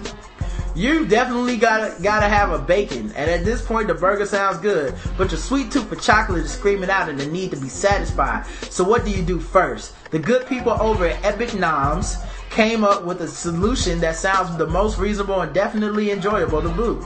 It's called the Brooklyn Night, as the chefs that put their culinary creativity together to come up with this burger are located in, well, you probably already well ahead of me on this one. I'm guessing that you already assumed the city of Brooklyn, New York. That is correct. Here's what they have to say for themselves about this appetizing adventure and precisely how this deliciously delectable delight can find its way to a mouth near you soon. Step 1. Bacon dipped in chocolate rain. That don't sound scrumptious. Last time I checked, chocolate rain is not the chocolate rain that they talking about. What is chocolate rain? A song? Yeah, you know, chocolate, you know. I'm not the same chocolate rain. I'm sorry. You can cook the bacon like you would any other dish according to your preferences. We went for a crispier texture that would really give the chocolate something to hold on to. After letting the bacon dry off a bit, we began dipping the strips in the chocolate that was melted into a makeshift double boiler. 2 shallow pots stacked on top of each other. The key is to fully submerge the bacon into the chocolatey goodness so that it really seeps into the ridges. Once you've got all the bacon smothered, set it on a plate in the freezer for about 20 minutes to let the chocolate solidify. Yeah, cause when girls shit, don't they make it rain? Yeah, but not chocolate. You make it rain money. Okay. I don't know what kind of chocolate rain you talking about. It sounds like some defecation. That's what I'm thinking, cause that don't sound scrumptious to me. Prepping the patties with 1 pound of vegetarian fed ground beef. Why even? Just go 100% ground beef. Yeah. Come on. Can I just get some fucking mad cow beef, please? What is the bun wheat now? Oh yeah. It's in a wheat wrap, you didn't know? Anyway, go eat this shit. 6 reasons to have casual sex. You want to talk about that real quick? We can. Alright, this might be the last thing. Casual sex is often presented as damaging, but it could be a good path to discover important things about your sexuality. Casual sex and one-night stands are almost always framed as damaging to women, particularly young women. In recent years, writers like Laura Sessions Stepp and Wendy Shalit have issued dire warnings about the alleged dangers of sex outside of committed relationships. Let's call this rhetoric what it is. A tired repeat of the sexist double standards that have haunted women for centuries. The subtitle of Shalit's second book, It's Not Bad to Be Good, clearly articulates the regressive notion that chastity and sexual restraint renders one quote-unquote good. The idea that women are so fragile that a bad one-night stand leaves them scarred or in turmoil, as Laura Sessions Stepp puts it, is destructive. So is the common belief that men are incapable of feeling empty or sad after similar encounters. Sessions Stepp absurdly claims that when it comes down to being in turmoil, boys are not. With consensual, no strings attached sex so regularly under fire, the positive aspects of hookups rarely come to light. Here are 6 ways that having safe sex outside of monogamous relationship might actually be good for you. Use that though. So you already don't agree with this, are you? Alright. Asserting your desires can create a tremendous sense of power. The word empowerment is so fraught to be nearly useless. But for girls who are constantly bombarded with the messages that they need to commit before enjoying sex, there's real strength in freeing their sex drive from the conservative norms. Some women don't need a deep spiritual connection in order to enjoy carnal pursuits, and some men do. The old stereotypes aren't useful in navigating your own needs, and breaking anachronistic expectations through experience could lead you to a better understanding of your own sexuality. Sex educator Heather Carina's ongoing massive survey of sexual experience and attitudes, 8,553 responders so far, 4,990 women, 81% of casual sex participants, show many women have sex outside of relationships for that very reason. 80% of her respondents choose to find out more about my sexuality as a motivation for having casual sex. Similarly, 80% cited their desire to feel free and uninhibited, which leads to the next point. You don't like the first point? Gives you empowerment to have sex with strange men? I don't want to have sex with strange men. Alright, buddy, calm down. I'm not trying to convince you. I don't like DPs. It might help you transcend your inhibitions. When most of us embark on a new relationship, we're inundated with anxieties. We usually want to please the other person, and we want to think well of us. Want them to think well of us because we think highly of them, and we want them to make the connection last. Above all, we definitely don't want to weird them out with our strange fantasies and turn-ons. We save that type of honesty for much later. We feel safer. Many couples never share at all. Lack of disclosure is the norm for married couples in a variety of ways, whether the issue is finances or hopes and dreams. In 2001 poll, only 52% of male respondents and 62% of female respondents told their spouses about their sexual history. There's less at stake emotionally. Now that's kind of funny because that implies that there's a value in that. You know what I'm saying? Mm-hmm. Like to one extent, it's like, you know what? It's cool to share somebody's sexual history, but I think it's more, and it shows more acceptance to not care and to not really need to know. I'm not saying like I don't want to know because I know you was a hoe, and I'm talking about just being like, I don't really give a fuck. I love you for who you are. I love you for now and the future. This is not about me being like, how many men? What? You know what I'm saying? Like, and that's true. And also maybe it's just my perspective. If this is gonna be somebody that you're gonna, I mean, if you're just having a one night stand, who cares? But right. If you're in some form of a committed relationship or something like that, what I realized in the past is that people from your past do come back sometimes, and you don't want this person to be a surprise or anything like that. Yeah, I'm not saying. Well, see, you can tell them if that happens, but that's true too. It's ridiculous to be like. Sit down and like, I slept with 12 people. Here are their names. Here's how we had sex. That's an insecurity in itself. Yes, it is. Why would you need to know that? Like, that's very fucking insecure of you. That, like, listen, I believe you're happy. I believe you're with me because you say you want to be with me. That's true. I'm not gonna sit up here and measure myself to the ghost of Dick's past. You know what I'm saying? And let that stalk my memory. Yeah, because especially if you're in a committed relationship, you need some form of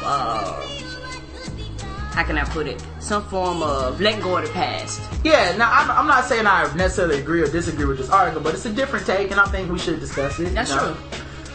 There's less stake emotionally with a casual partner.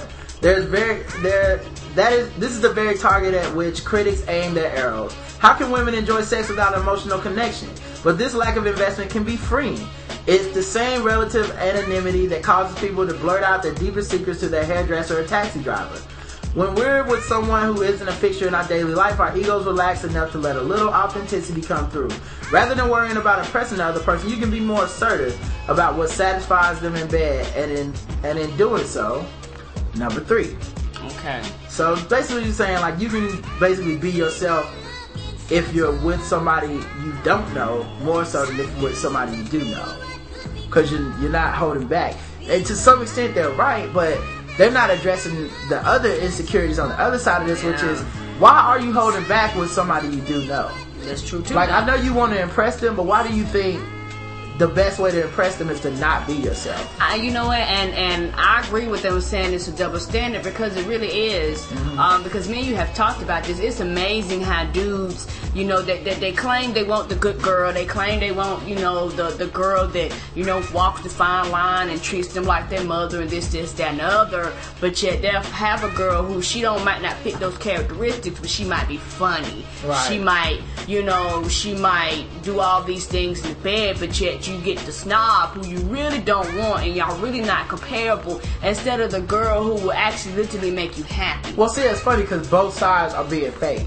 Okay. You know what I'm saying? So like in that case, you found a dude that picked a girl because to fit these fake attributes that he pretends that he wants, but he don't really want that shit. No, he doesn't. So both people are being fake, and then you have girls that may or may not be with a genuine guy who are putting up a fake front because they're like, I don't know what he really likes. Let me pretend to be whatever it is. You know what I'm saying? So I'm going to hold back my own sexual desires, my own sexual impulses to please him. Yeah, and when it comes to sexuality, a lot of people are fake. When it comes to the whole thing, because like you have girls, they'll kiss girls at the bar, they'll do all this and get drunk, and then when they get to do, they stop that whole process altogether. Yeah, it's like a courting ritual or something where they're just trying to almost trap the dude, and they're like, instead of she's just a freak. Being yourself, if that's not your thing, that's just not your thing. Number 3, you'll learn more about your sexuality. Through encountering new techniques and tastes, through subduing the urge to self-censor, you'll start to recognize that what brings you the greatest amount of pleasure, as well as what completely turns you off. In a perfect world, this type of exploration can take place with someone you're in love with. But many men and women who have had the sad experience of falling in love with someone who refuses to indulge in playful sex, or those whose preferences are entirely at odds with their partners. The heart and the libido are by no means guaranteed to be compatible. The New York Times recently reported 15% of marriages were sexless, meaning the couples had not had sex in 6 months to a year. Damn, why y'all still married? Yeah, seriously. Casual sex bypasses this by concerning itself primarily with the libido, which is tragically regarded as a source of shame and fear, but yet can yield its own profound and revelatory moments. Here's what's weird about this statement. They're saying in this article that you can be free with somebody you don't know. At the same time, they're saying you can't be free with somebody. Like, this says more about the person who wrote this article than anything else. That's true. Same way those books that those women wrote probably say more about them than anybody else. But it's kind of odd how they're on the opposite end of the spectrum as the person who wrote that article, where they're like, no, you can actually do all kinds of shit, you know, with people you don't know.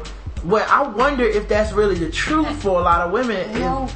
And maybe it's just me. No, it's not, because if you're having sex with somebody that you don't know, you don't know anything about their history, their past, their partners, where they've been, you know anything about them. And let's tell the truth, most people that have sex don't use any form of contraceptives or anything like that. If you really want to be literal, that's why we got all these kids.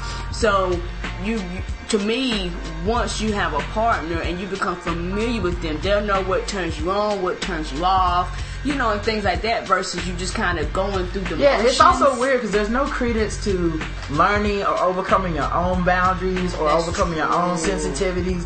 Like, it's basically saying that if you're in a relationship and you start off where it's like, hey, I don't like sex this way, you don't like sex that way, it's just gonna stay like that. No, people. You know what I'm saying? You're never gonna talk about it. You're never gonna try to change. You're just gonna.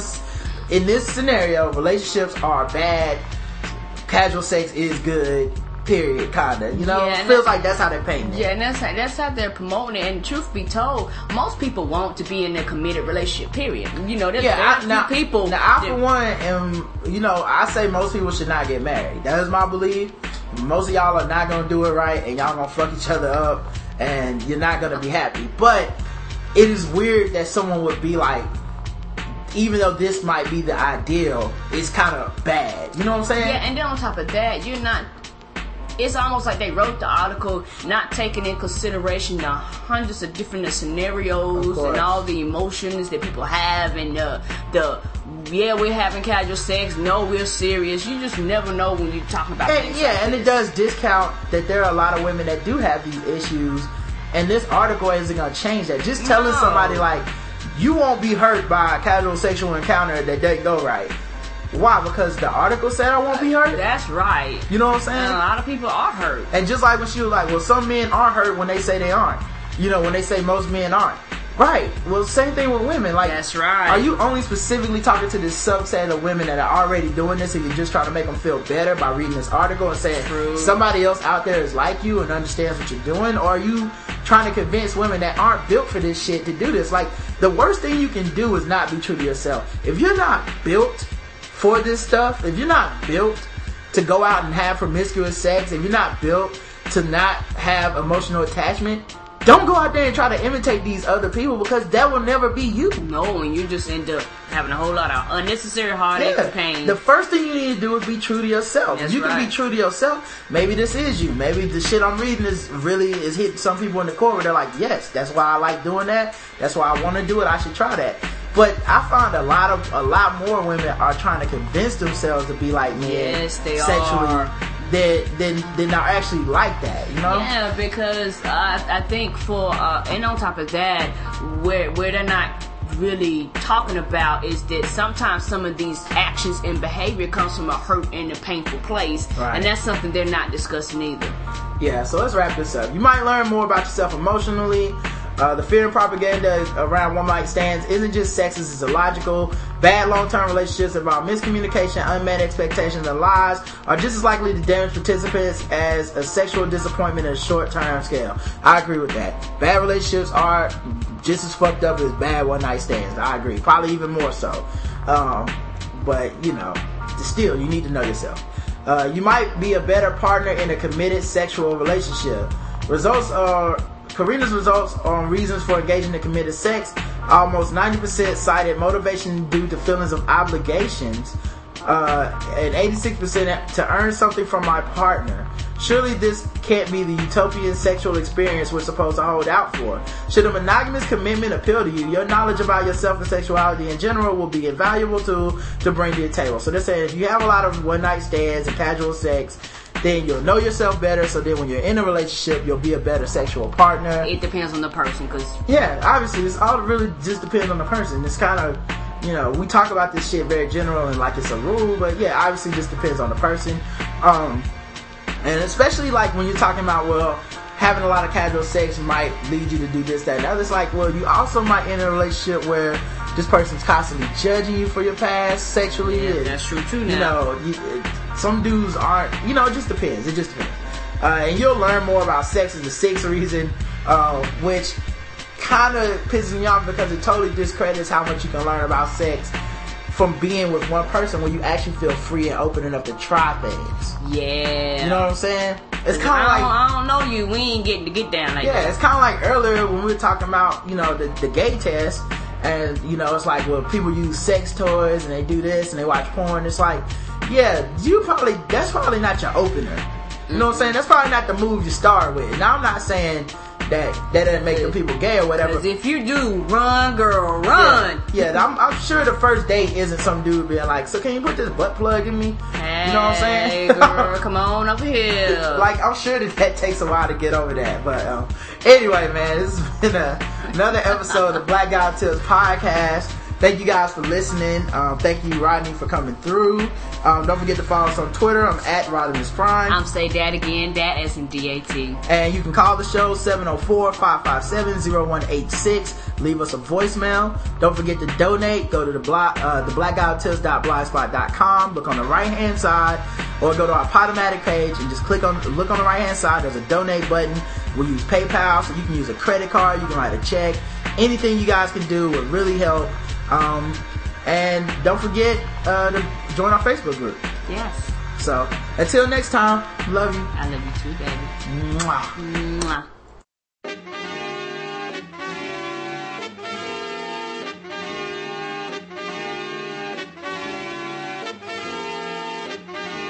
Linden Boulevard, represent, Tribe Called Quest, represent, when the mic is in my hand, I'm never hesitant, my favorite jam back in the day was Eric B for president.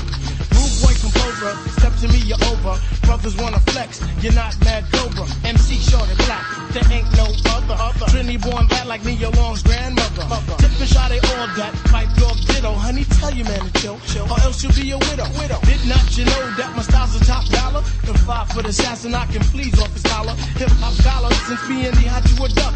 Can hide a Muggsy Bogues. Complexion of a hockey puck, you better ask somebody on how we flip the script. Come to a Tribe show and watch the 3 kids rip. Queens is in the house, represent. A Tribe Called Quest, represent. No teaming of the style, cause it gets a reverent.